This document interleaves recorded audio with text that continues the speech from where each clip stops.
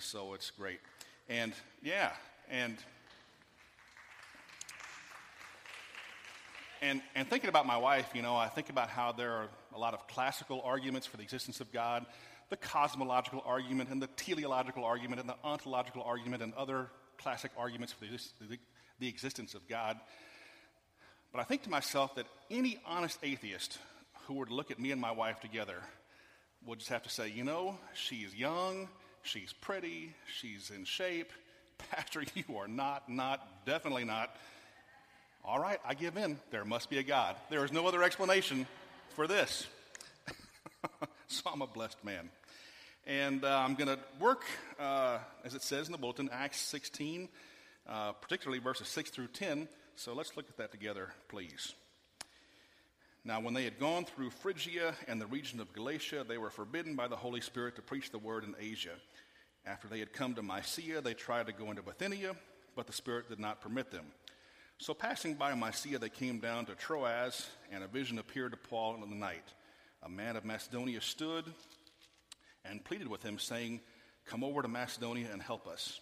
Now after he had seen the vision, immediately we sought to go to Macedonia, concluding that the Lord had called us to preach the gospel to them. Father, this is your word that we come to dig into now.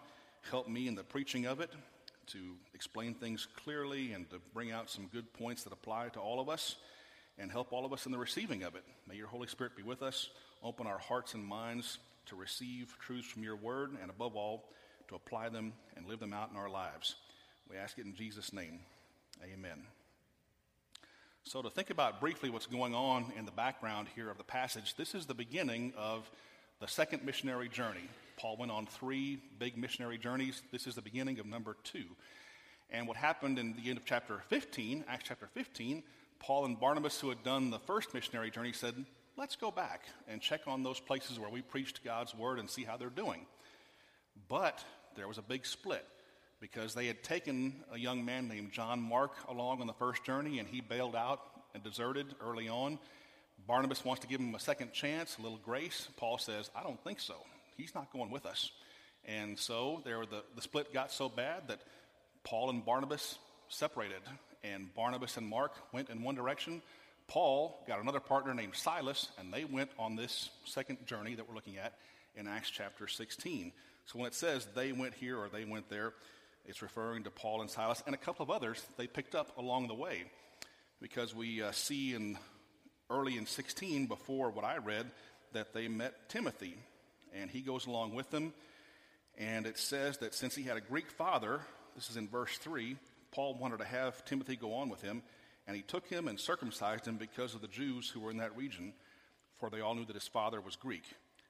Big divide in the early church, the Jews versus the Greeks, and so in order to make Timothy more acceptable to those who were of a Jewish background, he gets circumcised. And I don't want to be crude, but any man who stops and contemplates this for any amount of time is going to wince in pain. And it just speaks to me of the sacrifice and the pain that's involved with being a Christian in general, and in particular in spreading the gospel. And Timothy's willing to endure that in order to advance and to spread the gospel and build God's kingdom. Lord, what can we sacrifice for you? What can we endure? What pain can we go through? It's not a happy time when you knock on doors or you try to share your faith with somebody at work and they kind of look down on you or look sideways at you. That's a minor thing compared to what Jesus has gone through for us. Lord, help us to endure some things, some difficulties and pains for your sake. I think about how this missionary team was sent out by the church in Antioch. That happened back in Acts chapter 13. And one of the things I want to hit on today is for us to not think about these things in terms simply of history. That happened back then. But that these things continue to happen today in our day and age. In the late 90s, our denomination, the Evangelical Presbyterian Church, said we're going to have a big church planting emphasis. And we're going to plant churches in major cities across the nation, including San Antonio, Texas. And they got a guy named Tom Masterson who came down here and started Hope Church. And out of that great emphasis, all the churches that they tried to start, only one made it. Only one made it. Hope Church in San Antonio. So you've got a unique and special guy as a pastor. But on top of that, I think how beautiful would it be that now that there's a renewed emphasis now that there's this new, once again, many years later, now we're going to hit it again, church planting in our denomination. And we learned from some mistakes in the late 90s. And out of all the places that it could start, to start in San Antonio, where that one church had made it. Y'all have such a role that you're playing. Acts chapter 16 is being lived out through your help and support and efforts here at Hope Church. You not only went through it in the late 90s, but now are helping to lead the way in the EPC again in this new thrust to plant churches and emphasize that once again. And years and years from now, Hope Church will help plant other churches. And Lord willing, we're going to make it at Quest Church, and we're going to help plant other churches as well. And it would just be a beautiful turn of events, kind of things kind of coming full circle. And this continues, this planting of churches. You know, I think about the big split between Paul and Barnabas and Mark, but there was reconciliation later in life. In 2 Timothy 4, verse 11, Paul says, "Send Mark to me because he's useful for ministry." So something happened. Some grace was extended. Some bridges were rebuilt, fences mended. And my friends, that's the beauty of the gospel, is that not only does the gospel change and repair and enable us to have the vertical relationship with God mended. Romans 5:1 says we have peace with God through our Lord Jesus Christ, through faith in him. But also the horizontal relationships. The relationships with our fellow human beings are also healed and mended through the power of the gospel, through the power of grace. Is there some business in your life or mine that we need to work on? Somebody has hurt us. Maybe they might call themselves Christian, but there's been a bridge that's been burned. Or maybe we've been the ones who burned it. Either way, is there a bridge we can work on? Is there a fence we can mend? That's not an easy thing, is it? That's a hard pill to swallow. But the gospel and God's grace enables us to do that and to mend the horizontal relationships as well as the vertical relationship with our God and Father. Now, into our text, picking up in verse 6, it says that they were forbidden to preach in Asia and also in Bithynia. Closed doors. And it reminds me of Psalm 37, verse 23, which says that the steps of a good man are ordered by the Lord. The steps of Paul and Silas and Timothy are being ordered by God to get them to go where he wants them to go. And not only are the steps of a good man ordered by the Lord, but also the stops. The steps in our lives and the stops in our lives, all ordered by the sovereign hand of God's providence. And it reminds me of how we wound up in San Antonio. That had been our first choice, and we were interested in planting a church. Corinne was involved in 2 new church starts as a single woman, so I couldn't have asked for a more perfect church planter's wife. That's not why I married her. That was just some extra icing on the cake. But that was pretty. And my first church was a new church restart, a new church that had failed up in Toms River, New Jersey. And the denomination was saying, if you can find a pastor crazy enough to come here, we'll give it one more shot. And so there was this desire to plant new churches. And it's a calling that I've felt in my life for many years, ever since my conversion to Christ. Where do we go, Lord? Well, first of all, is this a true calling or just something that I'm kind of wanting to do out of my own wishes and desires? So we went to assessment, the most rigorous, intensive assessment, same one that Tom Masterson, your pastor, went through. And the planters who go through that one have a 94% success rate, whereas the average success rate is 10%. So that was a way to get an external verification of that internal call. And so for all of us, when we think, I think the Lord might be leading me here, Lord might be leading me there, it's good to seek the wisdom of counsel from others. Do they see that this is a path for you also? Or do they have some concerns or hesitations? It's good to get an external verification of the internal pullings and pleadings and callings that we're feeling from the Lord. So we get that, and we're thinking, San Antonio is our first choice, but we want to be open to go wherever the Lord leads. So on my days off, we would take these long prayer drives all over San Antonio, and then we thought, well, let's go to other cities and other places, and we did it in other places as well. Where would you have us go, Lord? And I even applied for a new church start in South Carolina. I applied for one in New Jersey. I don't know what I was smoking on that one, because I've lived in New Jersey, and that was the 4 longest years of my life were spent in New Jersey, and I swore I would never go back again. And I was talking to Terry this morning about snow and him being from South Dakota, and I shoveled enough snow in a few years in Jersey that I don't ever want to do it again. But, Lord, if you would send me to New Jersey, as much as I would hate, loathe, and despise it and die, if that's where you want me, that's where we'll go. But then our son is born, and we find out very soon after that he's deaf. And so I thought, well, we're going to Austin because Austin has Texas School for the Deaf. And we had driven around Austin and prayed about Austin, and we felt good about that, even though San Antonio was still choice number 1. But then soon after, we discovered that there are cochlear implants. And I had heard about Rush Limbaugh and his cochlear implants, but I didn't think about it when the diagnosis came down from my son. And kids with cochlear implants, one of the very best schools in the nation is Sunshine Cottage School for Deaf Children in San Antonio. Okay, we're on for San Antonio, after all. And then where do we go? Well, I was pastoring out in Cibolo, northeast side, so we didn't want to get too close there, didn't want to cannibalize that church. Y'all are right here in Central, so that's not a good place to go. Southside has a lot of folks who speak Spanish. I speak English, probably not the best fit there. Yo aprendo español, pero no muy bueno todavía, which means I'm learning Spanish, but I'm not very good yet. Or at least I think that's what it means. I have no idea. So that leaves the west side. And we drove around there. We loved it. We prayed about it. We felt God calling us.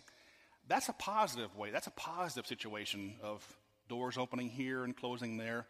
But I bet you can think of times in your life where there's been some painful ones. There have been some ones that just kick you in the teeth. I wanted this so bad. And it just didn't. This was the dream, the great dream for my life. And it didn't happen. And the door was closed. And that is so discouraging, deflating, defeating. So just sucks the life out of you. The steps of a good man, and obviously woman, that's included there. Your steps are ordered by the Lord. And not only your steps, but also your stops. He's got you here in this place right now today, wherever it is, whatever the circumstances are, it's by his sovereign hand. So let's have a little more trust and acceptance. And I'm preaching to the choir here. That's not an easy thing for me to do at times either. I'm not going to be a Dallas Cowboy. Man, that was the big dream earlier in life. That ain't going to happen. But there are more serious things as well that don't come to pass. Your steps and your stops, ordered by the Lord in his goodness, grace, and love for you.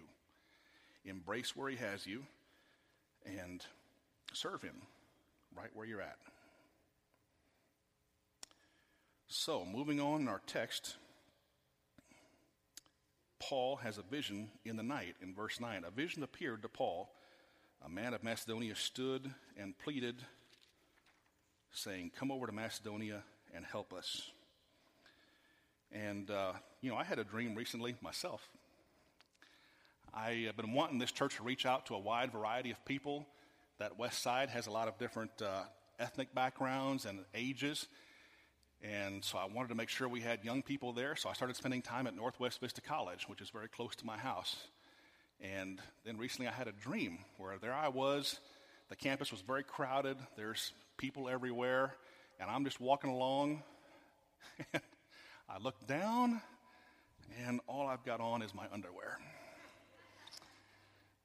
And it reminded me, an old saying from my preaching professor came to mind. He said, every pastor's going to have those weeks where it's just a bad week, the preparation doesn't go well, and you've got a dog of a sermon, and you just got to get up there and walk it. And when you got to walk a dog, walk it boldly. And so I thought, well, there's nothing to do here. I could run away and scream, or I can just walk it. So, hey there. And so does that mean the Lord wants me to go preach at Northwest Vista in my underwear? I don't think so. But at any rate, be careful of interpreting dreams. This was a rare thing for Paul, and he was an apostle. The Lord didn't often speak to him via visions and dreams, but sometimes, we have a God whose ways are beyond our ways, and his ways are not our ways, and so this could happen. The bottom line is to test everything against God's word. And I felt this strong impulse in prayer, or I had a dream or something. What does God's word have to say about it? We always want to test against that. We've got a lot of brothers and sisters in Christ from Pentecostal backgrounds who can, the Lord told me this and the Lord told me that. And I've heard folks say that, and I have to say to them, no, he didn't. No, I know for a fact he didn't tell you that, because that is contrary to what's said in his word. So always check, those spiritual impulses or impressions or leadings, guidings against what God says in his word. The man says, come over to Macedonia and help us. And there are so many ways that we can help others and be a benefit and a blessing to our neighbors.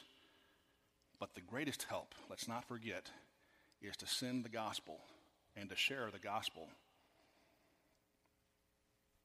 All kinds of social helps, feeding the hungry. Jesus, how important is that to Jesus? Matthew 25.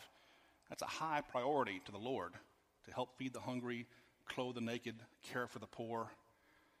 But the greatest help is to send the gospel, because what greater need can anyone have than to make sure that they know how to have their sins forgiven and know that they're going to heaven through faith in Jesus Christ. Man, I'd rather starve to death and go to heaven than be fed and go to hell.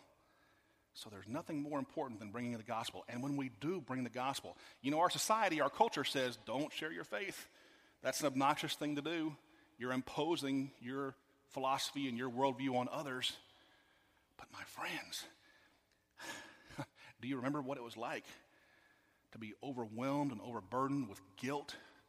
The Lord doesn't want you or anybody living with that on your shoulders. The gospel is freedom from guilt. The gospel brings such joy of the Holy Spirit, assurance of salvation. These are terms we throw around, but they're so powerful, they're so meaningful, they're so beautiful. And even in practical ways, when the gospel comes to an area, what happens? All kinds of good things happen in that area. Here comes the education. Here comes the hospitals. Here comes the medical help. In India, widows being burned to death on their husband's funeral pyre. Missionaries come to India, and that practice stops through their efforts. The Auca Indians down in South America, the famous story, Into the Spear, in the movie, and the 5 famous missionaries who gave their lives trying to reach those people. And they died, but others came after them. And now that tribe has been transformed. Over 50% are Christians, and all the infighting and killing each other left and right has greatly diminished. And on I could go. Those are a couple of famous stories, but there are tons and tons of less well-known stories of how the gospel comes to an area. It not only changes the individual life like it did for you and for me, it changes the entire area. So there is, in spite of what our culture says and tries to beat us down and make us embarrassed about the gospel and not wanting to share our faith, there is no more loving thing we can do. There is no greater help we can bring and provide than to share the good news, the simple, old story of Jesus and his love. It changes lives. It changes cultures and nations. And although we're in quite a fight here in our nation, I am 100% confident that the gospel will prevail here once again. The Lord will bring revival and awakening as he's done in the past. I just can't imagine that as you think about Thanksgiving and the Pilgrims and the Puritans and the great Christian heritage they brought to these shores, I just have to believe the Lord is going to bring good things to pass, not only because of them and their ideals that they brought here, but also I think about how Jesus says the kingdom of God is like the mustard seed, growing, like the leaven in the loaf, expanding. Oftentimes it's like a stock chart. There's some ups and then there's some nice big troughs, holocausts, world wars. But by and large, the gospel is expanding. Now the largest religion in the world and growing nicely. So I believe that the gospel will again conquer America, and good things are in store for our nation as we think about patriotic things on this Thanksgiving week. Come over to Macedonia and help us. And it says they went immediately. Verse 10, after they had seen the vision, immediately we sought to go to Macedonia. I love that. Lord, give me that kind of a heart that wants to obey you and obey you right now. I don't know if any of you are like me. There are times where the Lord puts something upon my heart, and I'm thinking, I'm not too sure about that. Maybe I'll pray about that for another few days or another few weeks. But they went immediately. And Lord, give us that kind of quickness of spirit that when you put something on our hearts, let's do it. Let's do it now for you, for your will, for your glory. Two closing thoughts here. I'm not going to look at the rest of the passage in chapter 16 and what happened in this first stop, but I do want us to think about the first three converts. Lydia, the seller of purple, the slave girl, and Philippian jailer, a guy who's not Jewish. And did you know that the Jewish men in the first century had a very famous prayer that they were known to pray daily? They said, Lord, I thank you that I am not a woman or a slave or a Gentile. First three converts: woman, slave, Gentile. The point being here, my friends, the gospel breaks down the walls and the barriers that divide. At the foot of the cross, they say, the ground is level. Good saying. In Christ there is no east or west, in him no north or south, but one great fellowship throughout the whole wide earth. Jesus breaks down racial barriers, the barriers of man, woman, what have you. There's an equality in Christ. We're all one in him. And we're all covered by his one blood shed on the cross for us. It broke down barriers in Philippi in Macedonia, Acts 16. It breaks down barriers in San Antonio, Texas, and all over the world today when there are sincere Christians sincerely living out their faith in Jesus. The walls come down. Barriers are broken. And as we said at the beginning, fences are mended, bridges are built. And then the last thought. In today's passage, the gospel came to Europe. From Europe, it came here to America. A good thing to think about this Thanksgiving week, to be thankful for this passage and for this missionary journey that Paul and Silas and Timothy, and Luke, I'll throw that in. It's not in my notes, but I'll throw that in. Notice there's a little change in the pronouns here. Luke is writing the book of Acts, and he's always saying, they went here, they went there, they, and now it's we and us. So this must be where Luke joined Paul here at the beginning of the second missionary journey. So we were going there, he says. But at any rate, these gentlemen bring the gospel to Europe, and I think to myself how they had no way of knowing. I mean, there's just no way it could have possibly crossed their minds that some 2,000 years later, there would be a group of people sitting in a place called Hope Church, forgiven of their sins, on the way to heaven because of what they did in Macedonia all those years ago. And likewise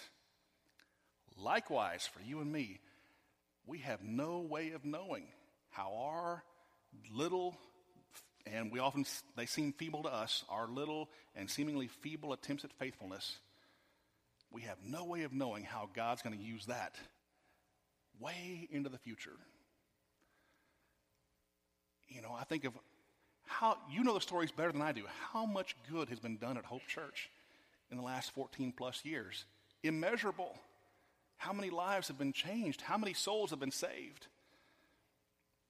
And now new churches being planted through the efforts of Hope Church and the Presbytery.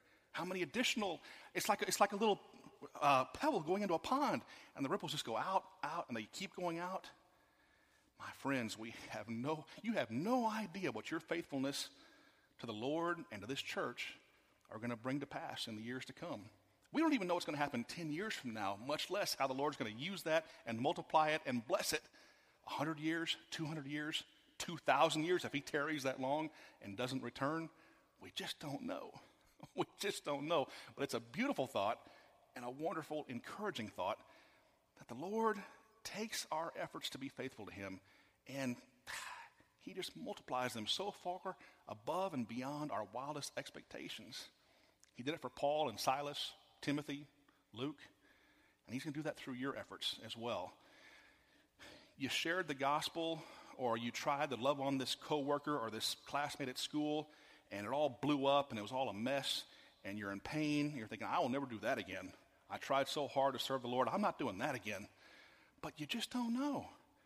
I think of churches I've served, and man, sometimes you get, things happen, and you wonder, wow, that was tough. I don't want to go through that again. But we just keep on trucking. We keep on persevering. We keep on being faithful, because who knows how. And even the mess, even the situation that looks like it blew up and nothing good came of it, you don't know. 10 years later, after your efforts, you don't know what God is doing in those lives that you tried to touch. That classmate wanted to punch you in the nose for talking about Jesus. Don't bring that Jesus stuff to me. But God might use that, and you never know the results. You never know. How many times have I heard somebody say, somebody said something to me, and it was years later, I thought about that, and it clicked. Well, the person who said that to them way back then doesn't know that it clicked years later. All the great things that God did through this second missionary journey, through these guys taking the gospel to Europe. And my friends, there's no telling what God's going to do through you and Hope Church and, Lord willing, Quest Church in the future. This is not just history.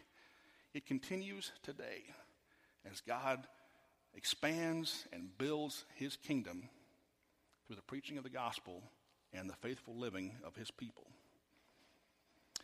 Lord, I thank you for this encouraging passage from Acts chapter 16.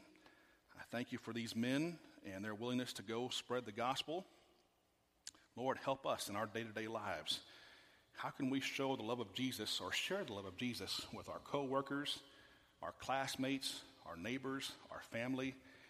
And Lord, give us a persevering kind of courage that even when things don't go well and they seem angry that we tried to love on them or share the good news with them, help us, give us that confidence and that encouragement that there's no telling how you're going to use our little efforts to change lives and change this world long into the future.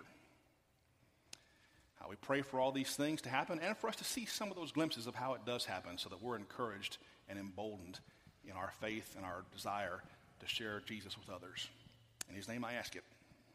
Amen.